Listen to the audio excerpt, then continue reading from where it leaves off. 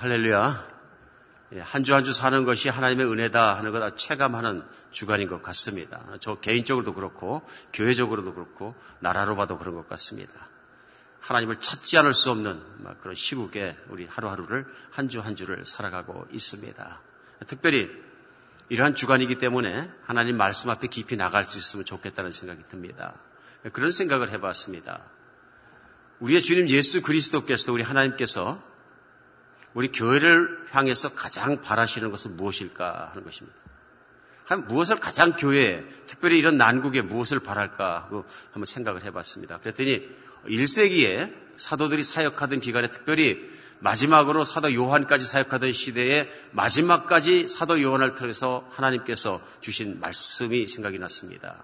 그것은 뭐냐면 그들이 로마의 모든 핍박과 환난 속에서도 그 교회가 지켜질 수 있도록 예수님이 교회에 직접 주신 말씀이 성경 맨 마지막 책 요한계시록에 써져 있습니다. 거기에 들림마다 올라간 사도 요한 앞에 예수 그리스도께서 나타나시고 영광 받으신 보좌에 계신 예수 그리스도께서 교회를 향해서 주시는 메시지가 그 안에 있습니다. 근데 사실 묵상하고 생각해 볼수록 요한계시록 앞에 있는 7대 교회에 주시는 예수 그리스도의 소원과 말씀은 각 교회에 주시는 말씀이 한 줄로 요약될 수 있습니다. 그것은 뭐냐면 이기는 자가 되라 하는 메시지였습니다. 그래서 요한계시록 2장에 보면은 2장 7절에요. 귀 있는 자는 성령이 교회들에게 하실 말씀을 들을지어다. 이기는 그에게는 내가 하나님의 나골에 있는 생명나무의 열매를 주어 먹게 하리라. 2장 11절 귀 있는 자는 성령이 교회들에게 하실 말씀을 들을지어다.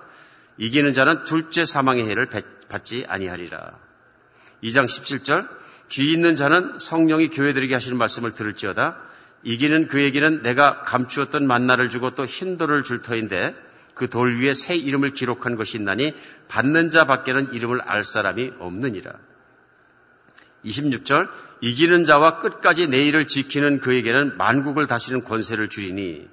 계시록 3장 5절 이기는 자는 이와 같이 흰옷을 입을 것이요 내가 그 이름을 생명책에서 결코 지우지 아니하고 그 이름을 내 아버지 앞과 그 천사들 앞에서 시인하리라. 계시록 3장 12절 이기는 자는 내 하나님의 성전에 기둥이 되게 하리니 그가 결코 다시 나가지 아니하리라. 계시록 3장 21절 이기는 그에게는 내가 내 보좌에 함께 앉게 하여 주기를 내가 이기고 아버지 보좌에 함께 앉은 것과 같이 하리라. 계시록 맨 마지막입니다. 어쩌면 성경의 맨 마지막 부분인데 계시록 21장 7절에 또 이렇게 말씀하십니다. 이기는 자는 이것들을 상속으로 받으리니 나는 그의 하나님이 되고 그는 내 아들이 되리라. 이 말씀 이전에 계시록 맨 마지막 부분이 21장 22장입니다. 21장에서는 예수님께서 믿는 사람 이기는 자들을 위해서 준비하신 새 예루살렘이 내려오는 모습을 시작됩니다. 그리고 눈물을 거두어 주시고 예수님께서 마지막에 그들에게 복 주시는 모습을 하면서 누구에게 주시냐면 이기는 자에게 하고 말씀하십니다. 오늘 이 말씀 속에서 우리 하나님께서 우리를 향해서도 특별히 교회를 향해서 믿는 사람들을 향해서 가지고 계신 가장 큰 소망이라면 무엇이냐면요. 우리가 이기는 것입니다. 교회가 이기는 것입니다. 우리 생각하게 됩니다. 이기는 게 뭘까? 우리 주님께서 계속 이기는 자에게 영생을 주고 생명책에 기록되어 주고 모든 걸 말씀하시는데 그러면 이기는 자가 있으면 지는 자도 있다는 얘기입니다. 이기는 자가 있고 지는 자가 있고 싸움이란 얘기죠. 그럼 싸움의 대상은 누구일까 우리가 생각하게 됩니다.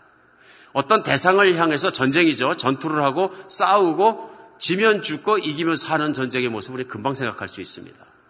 그래서 예수님께서 교회에 이 메시지를 주시면서 말씀하신 것에는 교회와 어떤 상대 간의 싸움을 전제를 하고 말씀하신 것이다. 우리 금방 알 수 있습니다. 이 상대가 누구냐 바로 마귀라고도 부르고 사단이라고도 부르는 악한 영들이다. 악한 영들이다.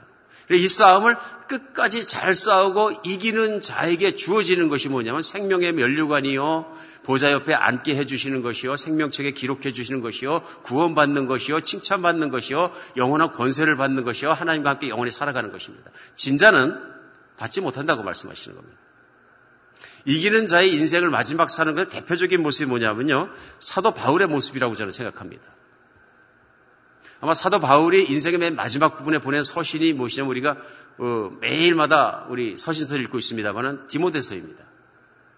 디모데전후서는 사도 바울이 로마 감옥에서 풀려나서 사역을 하시다가 다시 핍박 속에 몰려 들어가게 되고 그 핍박 속에 붙잡혀서 두 번째로 구금된 다음에 쓰신 것이 디모데 후서라고 믿어집니다. 그때는 1차적으로 로마 감옥에 들어갔을 때 상황이 달라다 이제는 사형수의 감옥에 들어가지 않았나 싶습니다. 그래서 자기가 자기의 순교의 죽음이 오늘날 사이로 매일같이 다가오고 있다는 것을 알고 있었다. 그래서 마지막으로 디모데 후서에는 마지막 장인 디모데 후서 4장에 아들 같은 디모데에게 편지를 하면서 이렇게 자기의 마지막을 표현합니다. 4장 7절에 나는 선한 싸움을 싸우고 나의 달려갈 길을 마치고 믿음을 지켰으니 이렇게 얘기합니다. 나는 선한 싸움을 싸우고 달려갈 길을 마치고 믿음을 지켰으니 이 얘기는 뭐냐면 믿음으로 이겼다 그런 얘기입니다.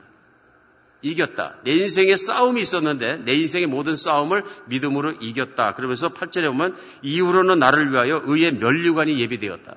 이것은 주님께서 나에게 주실 것이고 승리자에게 이기는 자에게 주시는 것이다. 나에게뿐만 아니라 그리스도로 말미암아 이기는 모든 자에게 주실 것이다 하고 얘기합니다. 사도 바울은 마지막 순간에 자기가 이긴 사람이었다는 것을 확신하고 있었다는 것입니다. 오늘 특별히 우리가 에베소서 6장 말씀을 가지고 사도 바울이 옥중에서 쓰신 에베소 교회에 보내는 서신인데요. 이 말씀 속에서 이기는 자가 되기 위해서 어떻게 살아야 되나 구체적인 방법을 찾기를 원합니다. 특별히 이런 환난 속에서 우리가 신앙생활을 하면서 하나님의 말씀을 붙들고 끝까지 이기는 자가 되기를 간절히 바랍니다. 디모데후서 사도 바울의 마지막 순간을 잠시 읽어드렸습니다마는 디모데서 4장에 보면 한 2절만 건너가면 바로 지는 자의 모습이 나옵니다. 사도 바울은 스스로 이긴 자의 모습, 내가 정말로 선한 싸움을 마치고 그가 믿음을 지켰다, 달려갈 길을 마치고 믿음을 지켰다고 얘기하는 이기는 자의 고백이 있는가 하면 지는 자의 모습이 한 2절 뒤에 4장 10절 디모데후서에는요. 대만은 이 세상을 사여 나를 버리고 데살로니카로 갔다 하는 말을 합니다. 대만은 이기던 자였습니다. 대만은 믿던 자였습니다. 근데 믿던 자가 세상을 사랑해서 세상으로 가버려서 세상 사람같이 돼버리면 어떻게 되냐 하는 것을 보여주고 있습니다. 대만은 세상을 사랑해서 데살로니카로 갔다 이렇게 얘기합니다. 지는 자가 된 것입니다. 이기는 자와 지는 자. 그런데 하나님의 정말로 거룩하신 뜻은 뭐냐면 우리가 끝까지 마지막 순간까지 이기는 자가 되는 것입니다. 이것이 하나님의 우리를 향한 소원이라고 저는 믿습니다. 오늘 특별히 사도 바울이 특별히 이긴 자의 본을 따라서 그가 전하는 이기기 위해서는 이렇게 하라. 오늘 에베소 교회를 향해서 에베소 6장에 말씀하고 있는데요. 에베소 6장 10절로 17절까지 말씀입니다. 이 말씀에 이렇게 권면합니다. 끝으로 너희가 주 안에서와 그의 힘의 능력으로 강건하여지고 마귀의 관계를 능히 대적하기 위하여 하나님의 전신갑주를 입으라. 우리의 씨름은 혈과 육을 상대로 하는 것이 아니요 통치자들과 권세들과 이 어둠의 세상의 주관자들과 하늘에 있는 악의 영을 상대함이라. 그러므로 하나님의 전신갑주를 취하라. 이는 악한 날에 너희가 능히 대적하고 모든 일을 행한 후에 서기 위함이라. 그런즉 서서 진리로 너희 허리띠를 띠고 의의 호신경을 붙이고 평안의 복음이 준비한 것으로 신을 신고 모든 것 위에 믿음의 방패를 가지고 이로써 능히 악한 자의 모든 불화살을 소멸하고 구원의 투구와 성령의 검 곧 하나님의 말씀을 가지라. 이렇게 말씀합니다. 오늘 이 말씀 속에서 그리스도인들이 특별히 교회가 전쟁 속에 있는 것을 얘기합니다. 전쟁 속에서. 그래서 전쟁의 그 어떤 메타포들이 전쟁의 상징들이 떠오르면서 특별히 한 병사가 사도 바울에 시다니까 과거의 로마 병사의 무장한 모습을 보고 그대로 비유를 한 것이죠. 그래서 그 모습을 비유하면서 전쟁의 메타포를 써가면서 상징들을 써가면서 영적 전쟁을 설명하고 있는 것을 볼 수 있습니다. 그런데 영적 전쟁에서 첫 번째 나오는 건 뭐냐면요. 적을 알아야 된다 하는 것입니다. 적을 알아야 된다. 적이 누구인지 파악하는 것입니다. 그리고 오늘 본문 말씀 가운데 11절에 마귀의 관계를 능히 대적하기 위해 하나님의 전신갑주를 이기라 하고 얘기하면서 12절에는요. 우리의 씨름은 혈과 육을 상대로 하는 것이 아니요 통치자들과 권세들과 이 어둠의 세상의 주관자들과 하늘에 있는 악의 영들을 상대하는 것이다. 우리가 싸우는 전쟁의 상대는 혈과 육이 아니다. 사람이 아니다. 우리가 싸우는 전쟁의 상대는 육신적인 것이 아니다. 우리가 싸우는 전쟁의 상대는 영적인 존재들이다. 이 얘기는 뭐냐면 우리가 싸우는 대상은, 우리가 싸우는 적은 영적인 존재이기 때문에 볼 수도 없고 만질 수도 없다는 얘기입니다. 그리고 오늘 본문 가운데서도 그 얘기를 합니다. 그들은 권세들과 이 어둠의 세상의 주관자들과 하늘에 있는 악의 영이다. 영이다. 마귀가 영이다. 사단이다.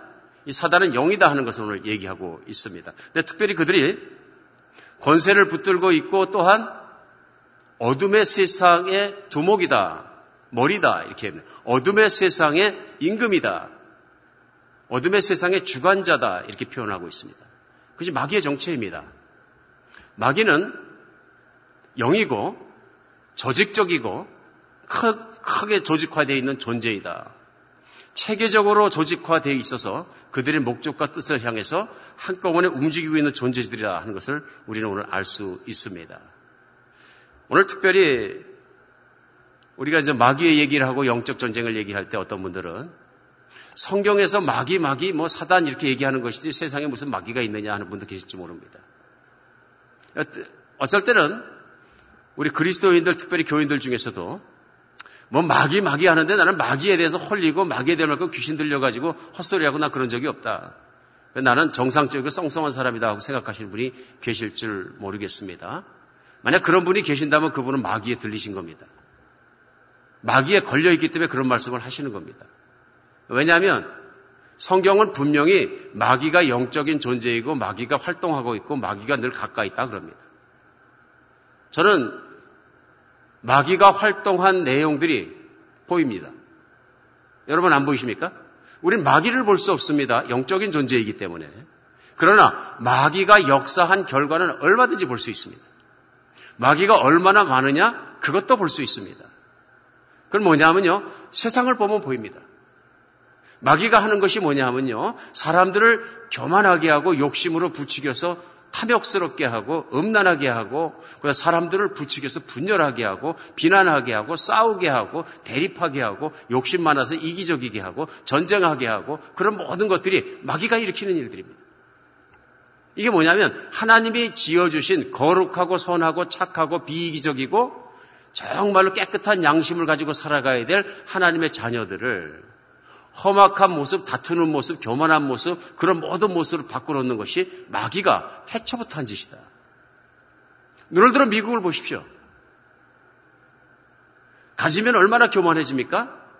나중에 교만할 것이고 조금만 더 배웠어도 조금만 더 가졌어도 또 비교하지 않습니까? 조금만 더 좋은 거 가지고 있어도 심지어는 피부 색깔이 어떻다고 또 교만해지고 오늘날 데모가 일어나고 하는 모든 것들이 무엇입니까? 마귀가 획책해서 그로 말미암아서 교만해지는 것 아닙니까? 문화가 좀 앞섰으면 그럴 거예요. 세계는 어떻습니까? 똑같습니다. 나라가 좀 먹고 살만하고 부자가 되면 우리가 세계 최강국이다를 만들기 위해서 얼마나 잔인할 정도로 그것을 자랑하며 힘을 늘려갑니까? 전쟁 물자에서 돈을 쏟아붓습니까?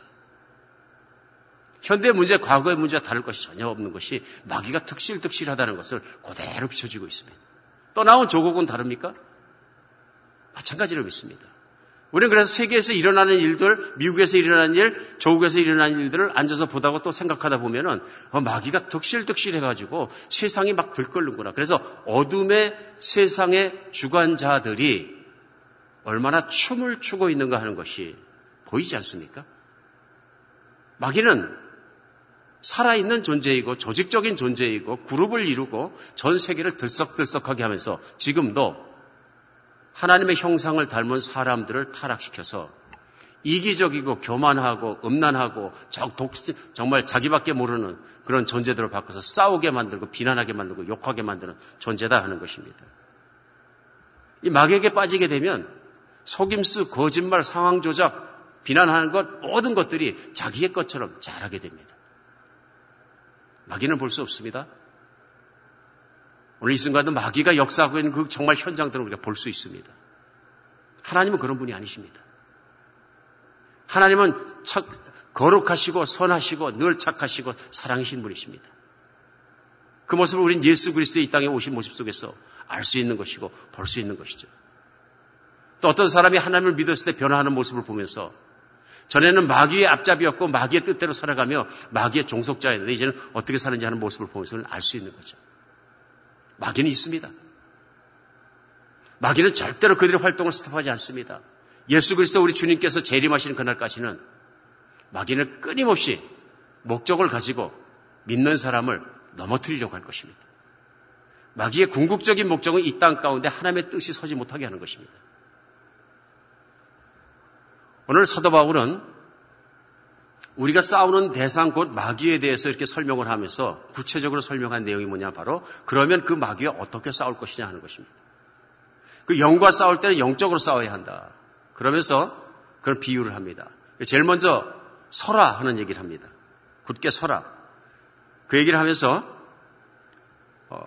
13절에 보면요. 그러므로 하나님의 전신갑주를 취하라. 이는 악한 날에 너희가 능히 대적하고 모든 일을 행하니 위해 서기 위함이라. 인생을 살아가면서 악한 날을 뚫고 살아가게 될 것인데 그때 전신갑주를 입고 살아가라. 근데 전신갑주를 입고 살아가므로 마지막 때 예수님 앞에 바로 서기 위함이다 하고 얘기합니다. 오늘 이 말씀 속에 전신갑주 하는 한자 단어가 나옵니다. 온몸을 가린 완전 무장한 상태, 요즘 같으면 완전 무장 상태를 얘기하는 거죠. 단독 무장도 아니고 반무장도 아니고 비무장도 아니고 완전히 무장한 상태. 전쟁이 나가는데 무장이 안 된 군인은 전투할 수가 없는 거죠.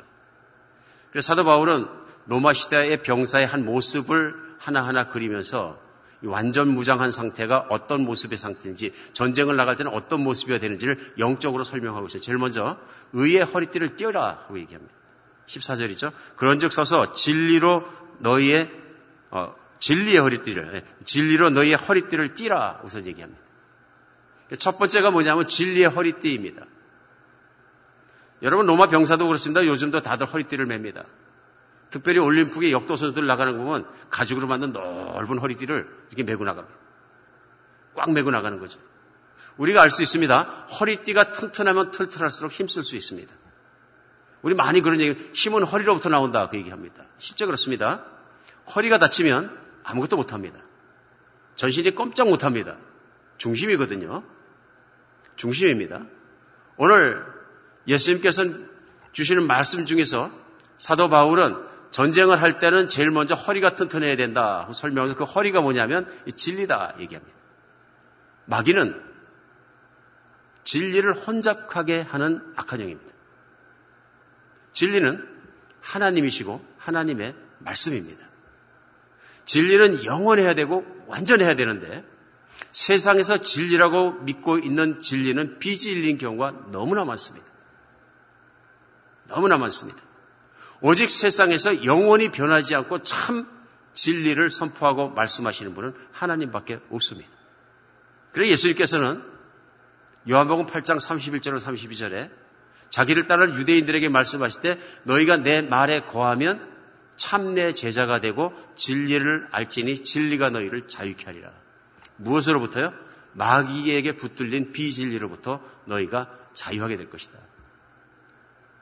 그동안은 마귀에게 묶여서 붙잡혀서 속아서 정노릇하고 죄를 짓고 살아왔지만 내 말에 거하면 내 말을 믿으면 내 말이 참 진리이기 때문에 그 진리가 너희를 마귀로부터 자유하게 풀어줄 것이다. 풀어줄 것이다. 인간이 참 길을 발견하고 참 인생을 살 수 있는 유일한 길은 진짜 진리를 붙잡는 데 있습니다. 예수님과 예수님의 말씀은 영원히 변하지 않는 우리가 모든 목숨을 걸고라도 따라갈 수 있는 안심할 수 있는 참 진리입니다. 그래서 요한복음 10장에서는 예수님께서는 그 말씀을 쉽게 설명하신 거죠. 14장이죠. 내가 곧 길이요 진리다. 그래 I am the truth 하고 말씀하시는 거죠. 이 말씀이 맞는 거죠. 예수님 자신이 진리다 하고 말씀하십니다. 완벽합니다. 변함없습니다. 참 길이다 하는 것입니다. 오늘 사도 바울은 영적 전쟁의 첫 번째 얘기하면서 진리로 허리띠를 매라 하고 얘기합니다. 진리로 허리띠를 매라. 마귀는 우리에게 다가와서 진리가 아닌 것을 얘기합니다. 진리는 뭐냐면 예수님의 말씀대로 내가 구원받은 것입니다. 마귀는 우리에게 접근해서 얘기합니다. 예수의 말씀을 믿는다고 구원받는 것 아니다. 예수의 말씀을 믿고 예수를 믿는다고 내가 구원받는 것 아니다. 흔들기 시작합니다. 마귀는 내가 진리로 믿고 있는 신앙의 참 진리 하나님과 하나님의 말씀을 따라가는 것을 와서 흔듭니다. 내가 그런다고 그걸 믿는다고만 행복하게 사는 것은 아니다. 마귀는 우리에게 다가와서 가장 현실적이고 합리적이고 타당한 얘기들을 가지고 설득합니다. 이게 이제 마귀가 접근하는 거죠. 근데 한 번만 오는 것이 아니라 매일, 매 순간 끊임없이 찾아옵니다. 예수만 믿는다고 잘 사는 것 아니다. 내가 노력하고 장사도 잘하고 못도 잘하고 뭐 여러 가지도 잘하고 이래서 잘 사는 것이 하나님의 뜻이지 예수 잘 믿고 말씀 잘 믿고 말씀 따라간다고만 잘 사는 건 아니다. 설득합니다.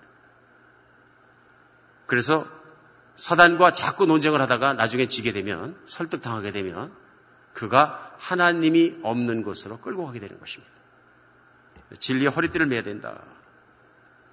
오늘 진리의 허리띠를 다음에 말씀하신 게 뭐냐면요. 의의 호심경을 붙여라. 호심경은 무엇이냐면 예전에 흉배라 그랬는데요. 브레스트 플레이트죠. 그러니까 로마 병사들이 전쟁 나갈 때 금속을 얇게 쳐가지고 심장을 보호하고 허파 중요한 기관들을 보호하기 위해서 이 브레스트 플레이트를 이렇게 차고 멋있죠. 가슴처럼 만들어서 뭐 견장도 달고 해서 이렇게 입습니다. 그 목적은 뭐냐면요. 신체의 가장 중요한 생명에 관계된 부분들 심장과 허파와 가운데 있는 내장들을 보호하는 데 있는 것이죠. 그렇죠? 그래서 죽지 않게 하는 데 있습니다. 그런데 오늘 사도 바울은 그 의의 호심경을 무엇에 비유하느냐면요. 의에 비유합니다. righteousness. 인간에게 중요한 신앙생활에 중요한 것이 있는데 그것이 뭐냐? righteousness, 의다 하는 것입니다. 사람이 의롭지 못하면 구원받을 수 없고 의를 잃어버리면 불의하게 되고 죄인이 되는데 죄를 짓게 되면 사망으로 들어간다. 이게 진자가 되는 것입니다. 오늘 우리는 알 수 있습니다. 의롭게 사는 자가 승리한 자이다. 이긴 자이다.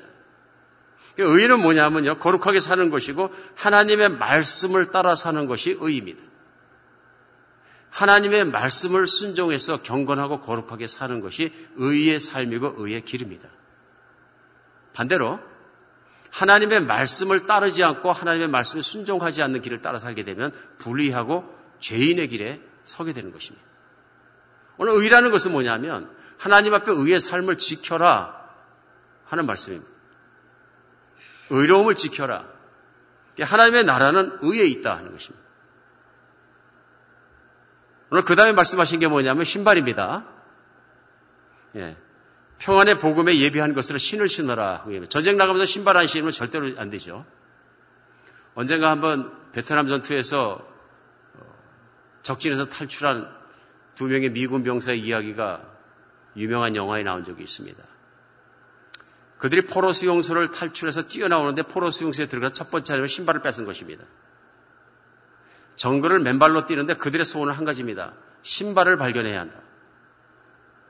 불과 얼마 못 가서 아파서 걷지 못하는 것입니다. 정글 속을. 찔리는 것도 많고. 그러다가 강에 떠내려오는 군화를 발견했는데 군화 밑창만 있습니다. 폭탄에 맞았는지. 너무 좋아하더니 군화 밑창을 하나 밑창을 주워가지고 발에다가 칡넝쿨 같은 거로 묶어가지고 너무너무 행복해하는 모습을 제가 영화에서 본 적이 있습니다. 신발이 그렇게 중요합니다. 아무리 건강하고 아무리 능력이 있는 군인일지라도 신발 안 신으면 헛것입니다. 그래서 전쟁 나가는 군인은 튼튼한 신발 신어야 되는 거죠. 근데 군인들의 상징이 무엇입니까? 군화입니다. 군화는 튼튼한 것이어야 합니다. 어디를 밟아도 끄떡이 없어야 합니다. 오늘 근데 그 끄떡이 없다, 튼튼하다, 편안하다 하는 것이 무엇이냐면 바로 평안입니다. 우리 안에 있는 그리스도 예수로 말미암아 믿음으로 주어진 평안을 지켜야 된다 그런 얘기입니다. 마귀는 이걸 흔드는 것입니다. 불안하게 하고 힘들게 하고 미워하게 하고 요동치게 합니다. 여러분 우리가 생활을 하면서 흔히 겪는 일이 있습니다. 그건 뭐냐면 오랫동안 잘 살아왔는데 함께 사랑하고 오손도손 살아왔는데 어느 날 갑자기 왼수가 되는 일입니다. 근데 때에 따라서 우리 종종 보는 일이 뭐냐면요. 가만히 따져보면 두 사람 사이의 일이 큰 일도 아닙니다. 작은 일입니다. 근데 그 작은 일 가지고 티각티각 싸우다 보면 어떤 일이 일어나냐면요.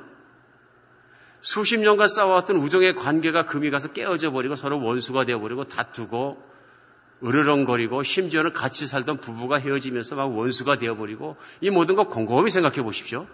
그 뒤에 반드시 그러한 일을 책동하고 일으키고 일어나게 하는 영적인 존재가 있습니다. 목적이 뭐냐? 평안을 깨는 것입니다. 평안이 깨지면 삶의 모든 것이 공고해집니다. 파괴하는 것입니다. 마귀는 파괴하는 자입니다. 파괴하는 자입니다. 세상의 어떤 환경 속에서도 내면적인 평안을 끝까지 지키며 살 수 있는 사람은 예수 그리스도를 믿는 신앙인밖에는 없습니다. 평안하십니까? 코로나 바이러스가 있을지라도, 나라가 정말로 불평등의 문제를 들끓일지라도, 세상이 정말 이기적인 생각으로 막 들끓고 난리를 칠지라도, 가진 자는 가진 자대로 교만해지고 없는 자는 없는 자로 비참해질지라도 내 평안을 지킬 수 있습니까? 이것이 전쟁입니다. 그 다음에 에베소서에서 사도 바울이 도전하는 건 뭐냐면 이 모든 것 위에 믿음의 방패를 가져라 얘기합니다. 믿음 없이는 안 된다는 얘기입니다. 이 믿음의 방패를 들고 뭐합니까? 악한 자의 모든 화전을 소멸하라. 불화살을 소멸하라. 마귀가 막 불화살을 쏘는데요. 믿음을 흔든다 그런 얘기입니다. 믿음을 흔든다. 믿음의 방패를 막아야 된다. 믿음의 방패를 막아야 된다. 믿음을 가지고 방패로 막지 않으면 도저히 안 된다면. 그 다음에 말하는 게 뭐냐면 구원의 투구를 써라 얘기합니다. 구원의 투구를 써라. 머리가 깨지면 사람은 죽는 것입니다.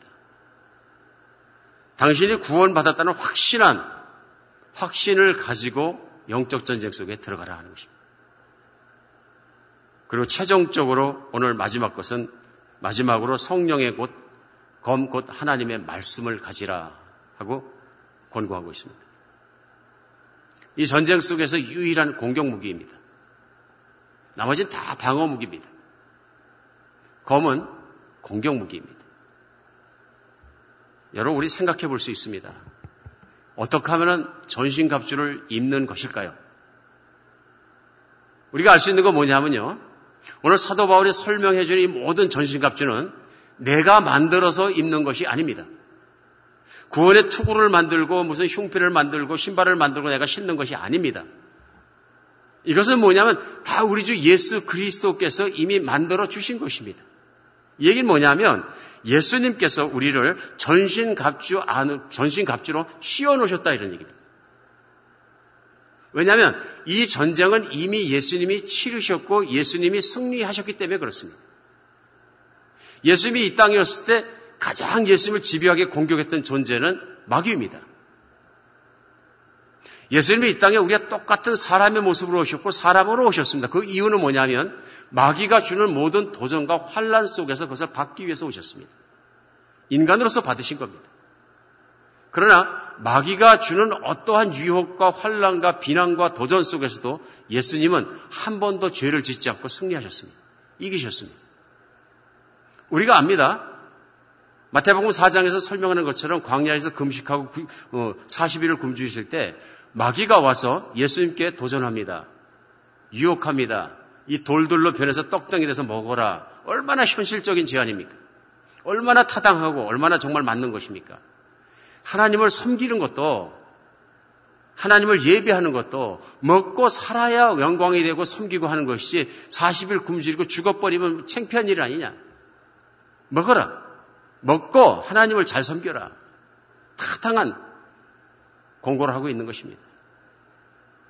우리 주님께서 이때 무엇을 말씀으로 물으셨습니다. 사람이 떡으로만 살 것이 아니요 하나님께서 나는 말씀으로 사는 것이라 신명기 말씀을 놓고 대적하셨습니다. 이게 진리의 말씀과 어긋나다 그런 얘기입니다. 하나님께서 금식하라고 하셨으면 금식을 해야 되는 것이지 하나님께서 금식하라고 하셨는데 내가 좀 먹고 또 금식하겠습니다. 이건 아니라는 얘기입니다.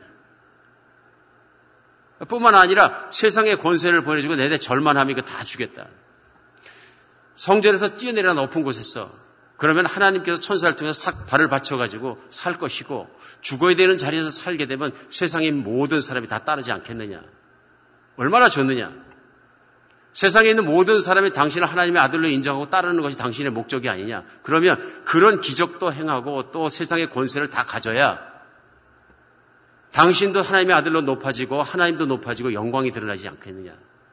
그것이 사역이고 그것이 이기는 길이 아니겠느냐? 예수님께서 대적하셨습니다. 하나님의 영광은 내가 생각하는 것처럼 그런 것이 아니라 내가 죽기까지 하나님께 순종하는 것이라. 예수 그리스도는 자기를 버리고 십자가를 메실 때까지 반대의 길을 걸어가셔서 겸손하게 그 길을 순종하며 하나님 아버지께서 원하신 길을 걸어가셨습니다. 그러자 하나님께서 예수님을 3일 만에 부활시키시고 보좌에 앉히셔서 가장 영광스럽게 만드셨다는 것입니다. 십자가에 죽으셨지만 하나님께서 살리시는 부활로 말미암아 영광을 받으시고 그 보좌에 앉으신 그것이 하나님의 영광이다 하는 것입니다. 승리다 하는 것입니다. 이긴 자다 하는 것입니다.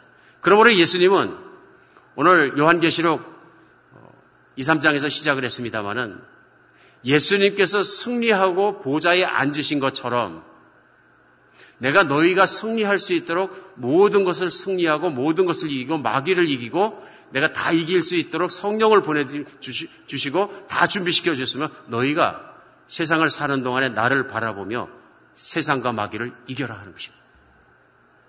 그리고 정부에 가서는 내 옆에 앉아서 나와 함께 영원히 다스리고 살자 하는 것이 메시지입니다. 예수님이 하셨습니다. 예수님이 하셨습니다. 그러므로 우리는 믿음으로 예수님 안에 들어가면 이길 수 있는 싸움, 이미 이긴 싸움을 하는 것입니다. 여기서 그럼 왜 지는 자가 생기는 것일까요? 마지막으로 생각해 보기 원합니다. 그래서 간단합니다.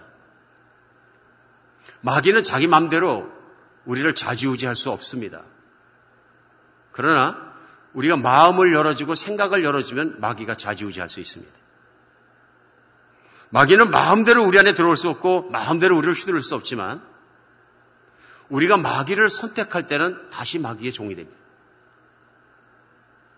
이 전쟁은 매일 매 순간마다 반복되고 계속되는 전쟁입니다. 하나님이 이 전쟁을 통해서 우리의 믿음이 더 강해지길 원하십니다. 우리 한 사람 한 사람에게 전쟁이 있습니다. 어떤 사람에게는 음란한 문제가 항상 자신을 괴롭히고 어떤 사람에게는 욕심의 문제가 어떤 사람들의 교만한 문제가 끊임없이 나를 괴롭히고 마귀가 내게 들어와서 계속적으로 설득하고 계속적으로 속삭일 수 있습니다. 뭐니 해도 네가 돈 많이 벌고 부자가 되고 높아져야 사람들이 너를 존경하지 너를 그게 갖는 게 좋은 거 아니야. 마귀의 소리입니다. 높아져라 존경받아라 뭐해라 막 부추기는 거죠. 나는 예수님이 주신 것으로 만족한다를 흔드는 것입니다. 어떤 사람에게 음란한 문제가 끊임없이 나를 흔드는 문제일 수 있습니다. 마귀가 쉴 새 없이 우리 앞에서 그 문제를 여는 것을 볼 수 있습니다. 문제는 뭐냐면요. 마귀의 그런 속삭임 속에서 내 마음을 닫는 것입니다. 내 생각을 마귀를 향해서 접는 것입니다. 셔터를 내리는 것입니다. 이게 서는 것이고 싸우는 것이고 방어적 전쟁입니다. 그 방어적 전쟁이 더 안 되면 하나님의 말씀을 가지고 싸우는 것입니다. 끊임없이 들어오는 그것을 향해서 내가 하나님 말씀을 외우고 묵상하고 생각하고 생각과 마음속에 말씀을 심음으로 말미암아 마귀의 그 거짓말을 드러나게 하고 싸우고 이기는 것입니다. 사랑하는 여러분, 세월이 험합니다. 우리가 홀로 있는 시간도 많아졌습니다. 홀로 있다고 마귀는 절대로 가만히 있지 않습니다. 홀로 있는 그 순간에 우리를 다가와서 하나님께 드리는 예배를 연약하게 만듭니다. 홀로 있다 보니까 예배 안 드리게 되고 교회 안 나오니까 예배 안 드리고 또 그러다 보면 멀어집니다. 기도하려고 엎드리니까 졸립니다. 할 말도 없습니다. 할 게 없습니다. 하나님과 이미 멀어졌습니다. 하나님과 이미 멀어졌기 때문에 할 것도 없습니다. 마귀의 획책입니다. 하나님께 나가시기 바랍니다. 하나님 붙드시기 바랍니다. 진리의 말씀을 붙드시기 바랍니다. 내 생각과 내 마음의 말씀으로 채워져야 합니다. 내 삶이 예수님을 바라보고 예수의 말씀을 쫓아가는 것, 하나님의 말씀을 쫓아가는 것이 나에겐 의의여야 합니다. 예수님이 그러하신 것처럼 그분을 사랑하기 때문에 말씀을 사모하고 말씀의 길을 사모하면서 순종하며 또박또박 사는 하루하루가 되게 하십시오. 이것이 전신갑주를 입혀주신 그 사람답게 사는 것입니다. 예수님이 내게 씌우신 투구 구원, 예수님이 나에게 정말로 옷 입혀주신 의의 옷, 예수님께서 나를 평안케 하신 평안의 신발과 진리의 허리띠를 묶고 믿음의 방패를 가지고 성령의 검을 들고 매일 싸우십시오. 승리하십시오. 예수님이 승리하시고 이기신 것처럼 우리도 이길 수 있습니다. 우리는 예수님을 바라봄으로 이길 수 있습니다. 하나님 우리에게 이미 전신갑주를 입혀 주셨습니다. 싸울 수 있는 검도 주셨습니다. 마귀에게 속지 않는 승리하는 여러분과 제가 되었으면 좋겠습니다. 비록 우리가 만나지 못하고 힘들고 말씀이 전파되는 것이 어려운 상황 속에 있다 할지라도 우리가 주님의 말씀을 꼭 붙들고 진리 안에서 승리하는 여러분과 제가 되었으면 좋겠습니다. 한 주간도 승리하십시오. 이기십시오. 기도하겠습니다.